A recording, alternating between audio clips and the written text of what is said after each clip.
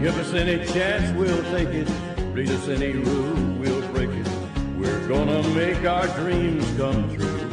Doing it our way. Welcome to Night After Night, a podcast about 8 seasons in a row. I am Lisa Fernandez, and I am Christopher Jawardna. We recorded this episode weeks before the death of Fred Willard, and we just wanted to say that his work is incredible. He has a beautiful legacy behind him, and we will miss seeing him on our screens. Absolutely. Yeah, there's many projects, going back through his filmography. There's even projects I had seen him in that I forgot he was even in there, like in Salem's Lot. I forgot he was in that. He's definitely one of those memorable character actors, and especially in this episode, he gave a wonderful performance, and we do talk about it, obviously, but yes. But we just wanted to, give our special little shout out to know that, we're gonna miss you, Fred. You were good people. You were one of our favorite guests on this show, and one of the favorite actors to see in the movies. So here's hoping you're making folks laugh up there. All of this. And we are here with Dog Days Blind Dates, Season 1 episode. It was directed by James Burrows, who is a total sitcom legend. You've seen his work if you have watched literally any sitcom that's been made in the last roughly 30 years. He's everywhere. He has done everything. He is a total legend. The episode was written by Dale McRaven. And the plot goes like this. Laverne's new regular date, Charles, whom Shirley disapproves of for wearing a pinky ring, sets Shirley up with his cousin Buck, an Arizona-bred poetry-writing cowboy with a suspicious-looking suitcase. The two head out on a double date to the pizza bowl with the men, and while they both seem charming initially, it turns out that they have ulterior motives. Buck plants a bomb in the men's room of the pizza bowl to break into the neighboring bank, leaving the girls, and Lenny and Squiggy, who were staying behind slightly after hours to finish the game they were playing, hostages when the police arrive. The boys and girls then engage in a battle of wits and fisticuffs to get an opportunity to seize the day. What do you think of this one? This was a blast, and yeah. I love this for multiple reasons. I love that it's a great use of the physical comedy with the dialogue comedy. The zingers are fantastic throughout. It's great to see the gang of four. This is one of the episodes you really get to see Laverne, Shirley, Lenny, and Squiggy, all four really get to interact a bunch. Yeah. Dude, Fred Willard. Fred Willard was the first point I was going to make. Fred Willard. Oh, I'm sorry for stealing your thunder on that, because, God, that's a point to make. God, he's great in this. He is great in this. He is really funny. And this is one of his very first roles. Everybody knows he goes on to go and star in several of Christopher Guest's comedies. And he's just funny in this. He's more straight man-ish, to kind of contrast with the wacky adventures of everybody else. But he's very good. This is very good performance. Yeah, I'd like to think that he's like the nephew of the character he played in Anchorman, Because in Anchorman, his character always has that son, right? That he's on the phone talking about. It's like Junior, stop! Stop! You need to let the hostages go. And he puts down the phone. Sorry about that. And I can just imagine that this is the nephew doing other bullshit that his own father is doing. Is very, very upset with him. Yeah, you can envision it at this point. Yeah, the interesting thing about this episode, when you really think about it, is Shirley's trying very, very hard to be sensible here. She's trying really hard to be sensible and going, there's something wrong with this man. I don't know what's wrong with this man, but he's very charming, so I'm just going to kind of turn off my brain and just kind of go with the flow, and he's cute, and he's nice, and he's taking me bowling, and his suitcase is strange, but I'm just going to ignore that, and everybody just ignores it until boom. Literal boom. Mm-hmm. And Squiggy has a great line. Boy, he needed to go bad. I love still that. A good line. Oh, so good. That's still a great line. Yeah, this is one of the very first episodes where you get to spend time with our four principals, and they're together in a group and forced to work together. And the dynamics are interesting in various ways. They are not fully developed. They will develop somewhere past High Neighbors into what they become throughout the series. But here, I love how little little details, the interaction, like Shirley refusing to lie down next to Lenny on the floor. Mm-hmm. Mm-hmm. For some reason that she never explains, the show never explains, she's never that adverse to him again afterwards. But she just will not lie down on the floor next to him, and he just says, it doesn't matter. Who cares? We're going to die. Right, right. And they go, boy, girl. She's next to him. She's not next to him. She manages to avoid being next to him for a little bit, and then she's next to him again anyway. Right. And they're standing up, so. I feel like in some respects what it is that it's the, my feeling about Shirley, as I've discussed with you, is that there's always this sense that she has to have some semblance of control of a situation. Yeah. And it felt like that was the only way that she had any semblance of having agency in the situation, was just to deny the person that was going to sit next to her. That was like her only option. Yeah, that's the only option. And to keep Laverne from going in the bathroom and doing one of the boys. Oh boy. Oh boy. That told us, well, we got 2 minutes. Oh my gosh. Yeah. This is I love how, like, this is a PG-13 episode very much. And it's because you got your elements of danger, you got your elements of sex, you got your elements of comedy and banter and stuff that's got those little extra oomph. I mean, there's some very sweet and childlike episodes at times. Like, I know there's another one that comes up pretty soon, but this one's smack dab in that little range, and I love how it uses it. Yeah. This isn't as adult as we will get down the line. This isn't playing the Roxy. This isn't like this isn't even the bachelor party episode that we just watched, but it is up. It's kind of like mid-level. Yeah, it's kind of, you get the violence, you get the threat of the girls possibly being killed, and you get the possibility of them just going in the bathroom and going for it. Right, exactly. That's the ultimate question now, kids. Would you go through eternity linked with Lenny and Squiggy? That's the ultimate question. All of the other it is as important a question as Picard or Kirk. That this fandom, this is the Picard or Kirk question. That basically is, except when you go deeper into California years and you get asked further questions, and that's coming. It's coming, children. Oh no. Gird yourselves. Oh no. Okay. See, folks at home, I didn't get an evil laugh. I'm feeling fine now. I'm feeling fine. I feel safe. I feel secure. I'm now Kermit frowning because I decided to open my big trap. Okay. Nuns with pickles. Oh, God. Anyway, so the other thing I found absolutely hilarious with this episode was the cowboy with a suitcase.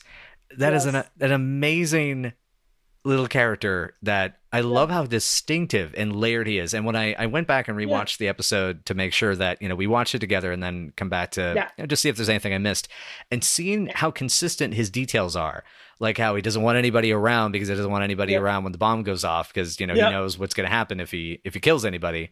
Yep. Which is, and you would think, just to quickly say, you would think that's a moral issue, but given that he's totally fine with shooting hostages, my suspicion is it more has to do with he knows that killing somebody with the bomb is going to, get him the chair, basically. Yeah. Yeah. Now, if the cops, or if they just shoot him and there's a hostage thing, that there's kind of like a tiny bit of loop where, they made me do it. You're next to them with a bomb, you blow them up. It's basically terrorism, bye-bye. Even back in the 60s. Right. Which is no, we're still in the 50s here. We're still in the 50s. We're still in the 50s. The Weatherman Underground is still about a decade away. Oh, there's an episode. Well, it's coming. It's coming. There's an episode. It's coming. Well, that will be interesting. Season 8. Buck is hilarious for multiple reasons. First of all, he's this guy who was he met Charles in a dirty bookstore. And the two of them decide to plan a robbery together. They clearly zoom in on Laverne, saying, oh, she's this guy's daughter. She could probably get us access into this restaurant that's right next to the bank. And they go through all this planning, and they still screw it up. Mm-hmm. They are still, basically in the words of Lenny and Squiggy, worse crooks than they are, so to speak. Oh, what is it? Clearly crime doesn't pay. Well, yeah, not the way they do it. Not the way I do it. I love that line, too. That's also a great line. Yep. That's also a great line. Yeah. I also enjoy, I think this is another reason why I really adored this episode. This is one of my favorites I think we've gone through so far, is that you get to see a lot of spunk from all these characters, it truly shows that spunk is not dead, when you see Laverne. Nah, sorry, I had to hit you with that one. Anyway, but when Laverne... Buy the DVD, children. Buy the DVD. But when seeing Laverne take out Charles with a nice good little elbow, and then get the gun. You're tired. You're yearning. You're poor. You're gone. Yeah, I love that. It just because I feel like one of the problems I find with a lot of sitcoms is that the characters, especially protagonists, don't feel very in control of the wild situations that are happening. I find it funnier when they are in situations where they can control it and they do something either hilarious or fun, basically. Yeah. This allows the episode to be fun and not feel like it's constantly having to get a laugh out of you. Yeah. Yeah, and it's not like being manipulated by the plot, so to speak. Laverne goes, hey, I'm going to do this. And so she tells Shirley that she might die doing this. Mm-hmm. But she's going to do it to try to save her life and save the boys' lives. And she finally admits that the boys are her friends in this episode. Even though she'll walk that back in a few episodes, but then she'll walk it forward again. Because there is actual character development that will happen in this sitcom. You just have to wait for it. Mm-hmm. Wait for it beneath the goofiness. Wait for it. That's coming. But yeah, and I also love how Shirley is able to figure out that something's up with the ring in particular, because obviously that became by I would figure by the time the show came around, the pinky ring was pretty much clearly a sign of the mafia. Especially this is post Godfather. It's you get the sort of vibe, and then there's that question that she says is like, where is he getting all this money from? Where is he getting the money for all these things he's doing? And so those like elements that, it makes it really engaging. I mean, I don't know how deeply we've talked about this on the show so far, but I mean, I'm more of a dramatic writer than a comedy guy. And so it's always nice to see those little details that me, a narrative person, gets to go, yes, tasty treat. Kind of hooks you into it, kind of charms you into it, so to speak. Mm-hmm, mm-hmm. There's like a really good bit here, like I said earlier, where the girls talk about living for the moment. This is what the episode is basically about. We saved it for nothing. I wanted to have a baby, poor Shirley goes and says. And it's interesting how they decide, heck yeah, I'm going to start living after this is over. And then as the show goes on, they kind of do this and kind of don't do this, and they kind of castigate themselves for not doing this. And it's an interesting sort of starting point for the kind of development they're going to go through and end up somewhere around season 7. They're looking back on everything they've done at the cusp of being 30 and going, wow, in a way, this is what we've accomplished. This is how far we've come, and yet we haven't come far at all. Hashtag relatable. Yeah. Yeah, the show gets kind of like heavy around season 6 or 7. People kind of stomp on the California years for various reasons, and it's kind of like ridiculous. They really should have gone to New York and not ended up in California. I will say that there's some interesting stuff that happens character-wise there. Do you feel like that kind of relates to? Do you feel like it relates to where it kind of is starting to go in this particular episode? Like, do you see any signs of that? There are little tiny hints that I'm sure they weren't thinking that far ahead. I'm pretty sure at season 1 they weren't like thinking, we're going to run 7 to 8 seasons and we're going to end up this far ahead of this far ahead of the game. But you can kind of see where they're defining the girls and how they're defining the girls. Mm-hmm. Shirley has this more traditional dream, and she's sad that she made Carmine wait in a way. Right. She's sad that he's waited so patiently. I still love that line too. There's a lot of really good lines in this episode. Oh yeah, well, like the absolutely. Yeah, there's some great lines. I mean, just exchanges in this are really across the board from all the characters you get to interact with are hysterical. Like I love when Lenny and Squiggy are first seen, they're playing that driving game in the pizza bowl, and it's like, hey, you ran over that cow. No, that wasn't a cow. That clearly was a school bus. It gave me Cruising USA flashbacks. I know more about driving than you do. I have more tickets and everything. I think so. That's great. And then I love and like the little bit from Pop where it's, because it's the moment when you see that, okay, Frank is clearly, he really wants the business. The business is kind of in some ways everything. He loves Laverne. He loves his daughter. Yeah. And then when he sees her with the date and the date's kind of going well and the guy looks like he's doing fine, he kicks everybody out immediately. It's just like, all right, everybody out. Everybody out. Go home. Grandkids. Yep, exactly. You see those grandkids in the future. Yep. That becomes both something that becomes a drive for his character going forward in the series, and something that provides a bone of contention for the two of them to struggle over for the next 5-6 seasons. And it just it's going to be touching in some ways. It's going to be sad in some ways. It's going to be funny in some ways. There's a whole episode about how desperate, and how he's so desperate to get her to be married off, and to have a kid, that she has this dream about it. And there's oh boy, there's a whole thing that we'll analyze that one when we get there. This season's away. I'm assuming it's not as upbeat as the final scene of Raising Arizona. It's it's funny at least. Okay, funny is good. It's fatphobic as hell, but we'll get there. We'll get there. That's awesome. We're gonna sell the T-shirt. We'll get there. So because I feel like we've been going back and forth. Is there anything that you felt coming back to this episode, anything that always stands out to you that you feel doesn't get enough attention when people discuss the first season? Gosh, let me think. Honestly, the timing is so good in this episode. It's really good. The way all four of our principals just bounce off of one another. And considering what it was like in the writer's room, what it was like, on the set all week. Now, a lot of that is just chemistry. Yeah. A lot of that's just definitely them looking at each other and going, let's do it in a lot of ways. But the chemistry is really good, really strong, and so is the dialogue's good in this one. Really good.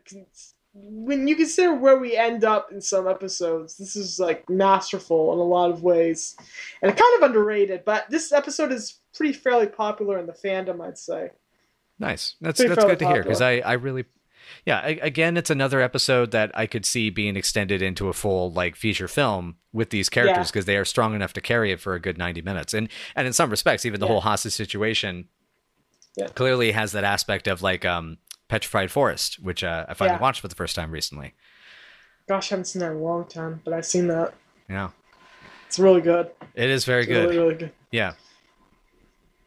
Yeah, it's come for the Laverne and Shirley. Stay for the classic movie recommendations. Come for the movie analysis. Somehow we'll end up circling back to Evil Dead and professional wrestling. We'll get there. Oh. Hey, it's your show. I just work here. It's our show. It's our show. It's our show. But yet, what I was going to bring up is that it's very interesting in this episode how Shirley kind of is more wise to the ways of men than Laverne. They're going to pass this baton back and forth when it comes to being smart to what guys do, what some jerks will try to do, the way some evil men will do horrible things. But they pass that wiseness baton back and forth between the two of them. And in this case, Shirley has it. And she's looking at Laverne going, you keep going out with these guys. You don't know who the heck they are. In a lot of ways. Yeah. She's been dating Charles for I think 2 weeks. Yeah, 2 weeks. Yeah. 2 weeks. That's the line. And she's like, you really know this guy. And that comes up again, I think, in next episode, because she keeps picking up these guys. No, this comes up in Dating Slump. This comes up in Dating Slump. This is in a couple more episodes. She brings it up, and Laverne's just like, well, hey, basically, it's a cute guy. I'm going to go for it. And that's pretty much the ethos that drives her and for the whole series, and eventually results in her Flanderization. They go really, really way too hard on it by season 6 and season 7, and it gets nasty in a way. But we'll get there. We'll get there. By the way, do you want to explain for anyone who might be listening, just like, especially like, say, older fans that aren't as up on TV tropes, about what Flanderization means? I just realized I've been thinking about that. That's been bugging me. Yeah. Flanderization is the process of taking a character that's more complex and three-dimensional and just boiling them down over time to only a few traits. And just hammering hard on those traits. Like, it comes from the character of Ned Flanders, who was introduced on The Simpsons as this nice guy who's religious and happy and kind to the point where he kept on annoying the heck out of Homer. And eventually he became a religious fundamentalist to the point where he would let his children suffer with the flu to the point where they were seeing God, because he didn't want to give them medicine because Jesus. Right. Which early season Ned would never do. Right, exactly. Oh, God, I actually do remember that episode. That was terrifying. Oy. Mommy? I think he says mommy because this is after his mother died. I think that's what Rod says. But I can't remember. Jeez. It reminds me of Anyway. the Simpsons conversation I had on Twitter with Allison. Shout out to Allison. About what modern Simpsons has done to the show versus what it used to be like. It used to be very good, kids. As anybody will tell you. And long ago, it was very good. It was moving. I used to dream about working there. It was important. I bet. Yeah. It was important, yeah. As someone who always related to Lisa Simpson, yeah. Yeah. But back onto the topic. Back to the other kind of sitcom there. Right. But yeah, this is an excellent episode. This is a damn good episode. You need to look up this episode, kids. This is one of the best of this season. If you're going to pick 4 episodes, get High Neighbors, get Bowling for Raspberries, and I'd probably toss on Once Upon a Rumor onto this pile. Mm-hmm. That would be my season 1 starter pack for anybody interested in the show, because that covers a lot of what the show does. We'll make sure to write that down and make sure it's on our Twitter. Jot it down, children. Jot it down. I'm going to tweet that. You got that out. I will tweet that. Awesome. But yeah. Okay, now where would you rank this one? Man, I gotta give this a solid 9, maybe 9.5. I mean, the only thing is just that the only point loss or point detraction I would say is there's a couple of awkward transitions from the commercial breaks, which means that I think they wrote it in such a way or blocked it in a certain way that I think it wasn't until the AD probably comes over and tells them, we timed the shot and we need to actually cut back and make sure that this is the commercial is going to come back at this point. So there's a couple of awkward points there, but otherwise, I mean, I love the character stuff in this. I love the theme. I love the comedy. I love the cops swarming the place. Frank is, just every character gets a moment, which I love, especially for sitcoms, because that's so rare. The background actors are even great. Like, I love the sailor on the phone when Frank grabs the phone and is like, all right, goodbye, and hangs it up. That is a great little moment that I feel gets ignored. He's just standing there having a nice conversation, and Frank just grabs the phone and goes, goodbye, and hangs up. And it's good. Not only does that explain the character of Frank DeFazio in 3 gestures, it also is great background acting from the extra, and it's hilarious. It's really hilarious, really good, a really tiny little moment that really, really works. Exactly. I kind of feel like in some respects what happened was that by focusing on this one location, they had all these days of shooting on one set that they were able to just really block it out, rehearse it, get the timing down, get the performances down, and just, get those details in there. And actually, I just realized I need to look up this episode and see if the actor who played Buck was in any of the 70s crime movies I've seen, because he looks damn familiar. You mentioned Frank having a really good moment. His entire moment where he's on a bullhorn trying to comfort his daughter and comfort Shirley is really, really great. It's really, really funny. He's just annoyed that they kind of blew up his bathroom because he just put towels in. No, it's putting brand new towels, figures. Right. That's the one that ends up blowing up. And then the point after he's come and he's seen the girls and seen that they're all right, Laverne asks, "Have you seen the bathroom pop?" And he goes, "Yeah, it's out on the street." So, what are you gonna do? he has to have fantastic insurance, basically. Because, gosh, can you imagine? Actually, this contrasts what we know in episode 2, where Laverne is like petrified they're going to wreck the restaurant while she's running it. Because, you know, Frank has insurance this good. You know, whatever damage dorks like Lenny and Squiggy can do to your restaurant is going to be minor compared to the bathroom blowing up. So, right. Interesting dissonance there. So, okay, so I looked up the actor. It's a hard to pronounce name. I'm actually going to pop this in. He is a 6th-generation Texan, born in 1944. I'm going to pop this to you over a private message so you can see that and wonder what. I know. I remember the credits, and I couldn't pronounce his name either with the dark. Yeah. So the best I'm going to try is Geach Cook. I think it is. I think you might be on. I think you might be spot on there. I think that might be the right pronunciation. So he was. If we're wrong, please correct us, folks. So he got to play a colonel in American Ninja, which I believe that's one of the Dudikoff films, isn't it? Yeah. Mike Dudikoff. Yeah. It's one of those I always saw the VHS box and never watched the movie. However, he was the TV pitchman in Joe Dante's Piranha. Huh. So that's always fun. Things I didn't know. It's cool. Yeah, so he also did a Lewis and Clark TV show in the early 80s, and he was on 3 episodes as a warden in Walker, Texas Ranger. Poor guy. Huh.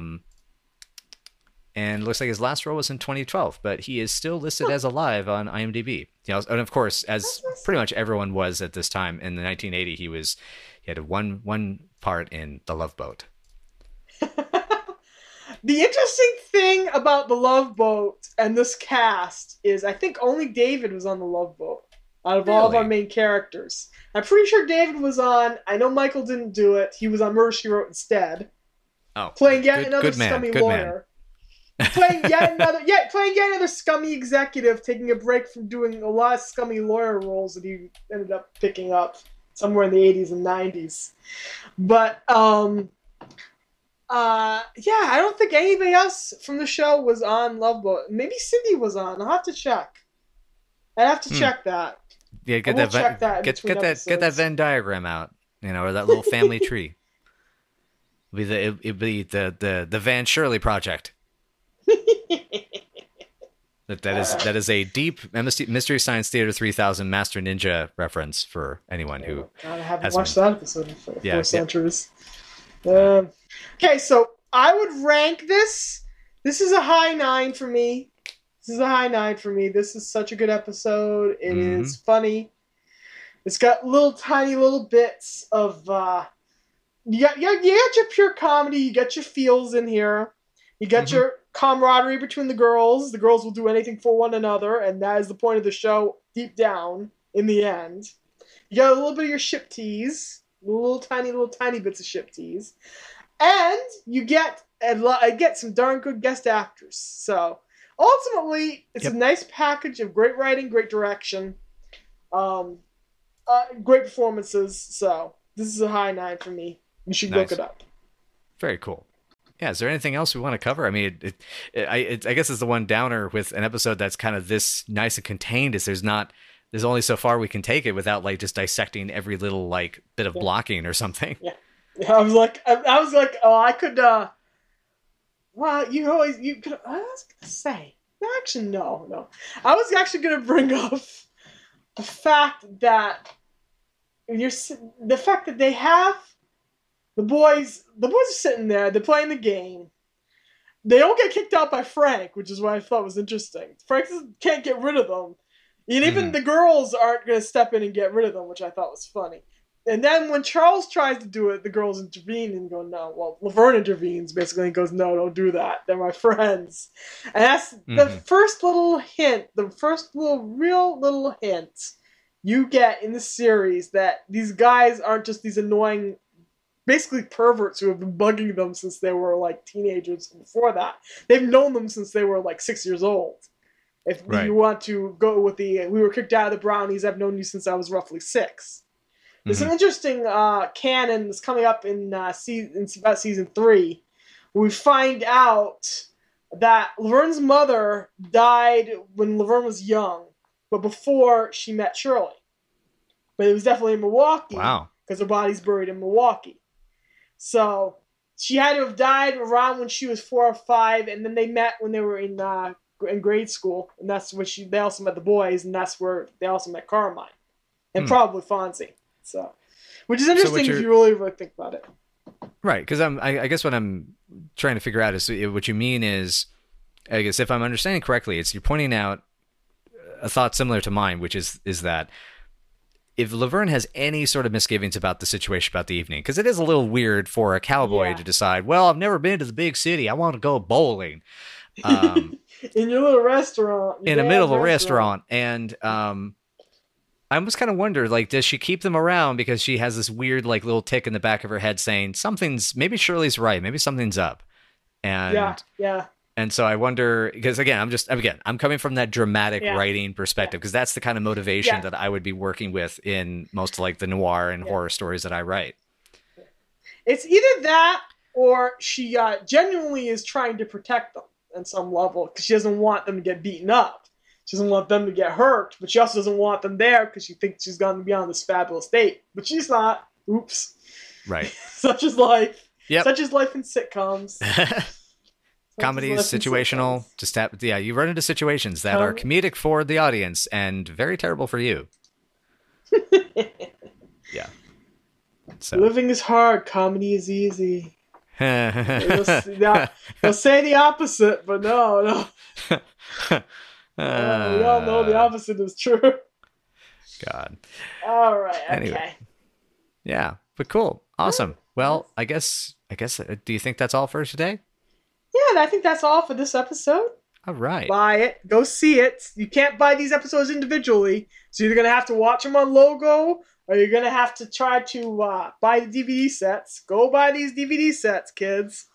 Yeah, support physical media. Support physical media. Support physical media. I'm very passionate about physical media. That's literally the only way to get them. This is just the saddest thing. You can only watch the show on Logo, or you can buy the DVDs. They don't have these individually available for purchase. They do not have them on streaming anywhere.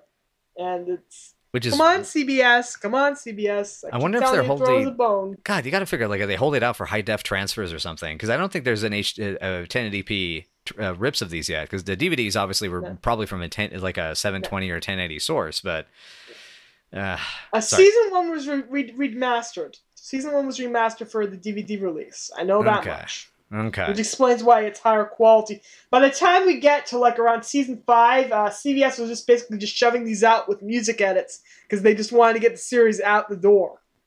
You'll notice a difference in quality in the releases as we go on, sadly.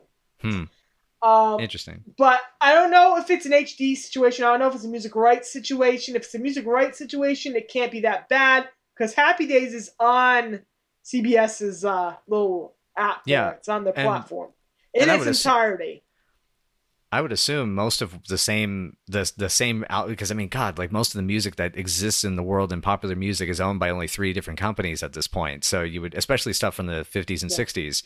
Yeah. So you'd figure that they just have to go to one company and then just go across the street to the other and make a deal, man. I don't know why it's suddenly starting to sound like a Peter Lorre version of Jack Nicholson. I was going to say, why are you suddenly Peter Lorre? Literally what I was just about to ask you. Yeah. Yeah, I don't know why they're not throwing us a bone on this. I don't know if Mork and Mindy is available. I know Happy Days definitely is. But Laverne Shirley is nowhere right now. Nowhere except for Logo and DVDs. So buy those DVDs, convince them that we want this. Give them a little, hey, we're out here. We're an audience. We're interested. And maybe we'll get it on streaming somewhere. That's my goal. Yeah, get the show on streaming. Yeah. Yes, get the show on streaming. And you out there we're passing the buck to you because we're too busy doing these episodes. I bought my DVDs. I watched this on Logo all the time. I am one of like 5 people watching this on Logo in the wee hours of the morning, live tweeting the crap out of it. So, come on, audience. Come on, guys. Come on. Throw your weight on in. Don't put your weight on it. All right. Anyway, well, thanks again for joining us, everybody. I guess we'll do the social media shout outs. I guess make sure to find us out there on the Twitters and the Face of All Books and the Tumblers. And yeah, we still got that Patreon. Make sure to, throw us some shekels if you're feeling inclined. And we'll be having some incentives and stuff, I think, I guess in the future. And I've got some good ideas for that. I've got like 3 or 4 good ideas for that, so which I haven't even told Chris about yet. That's coming. But I've got a few ideas, and we will indeed make it worth your while. Excellent. Yeah, that's the main thing is, we enjoy doing the show. Episodes like this are why we love doing this, and so thanks again for joining us. Is anything? I think I'm good. Is all I kind of need to say. Oh, that's right. The places to find us. The Twitter is night after. It's night after night PC, and then on Facebook it's night after night pod, and actually it's night after night pod for most social media platforms. Everywhere. We're everywhere on every social media platform as Night After Night Pod, except for Twitter, because Twitter hates complete words, and that's why we're Night After Night PC on Twitter. But yep, there you go. Come find us. Yeah, but please, we ask you stop blowing up our bathroom. It's a bit messy. And you can send us questions or comments at nightafternightpod@gmail.com. Send us that good mail through the Gmail. Yes, come speak to us. Thank you.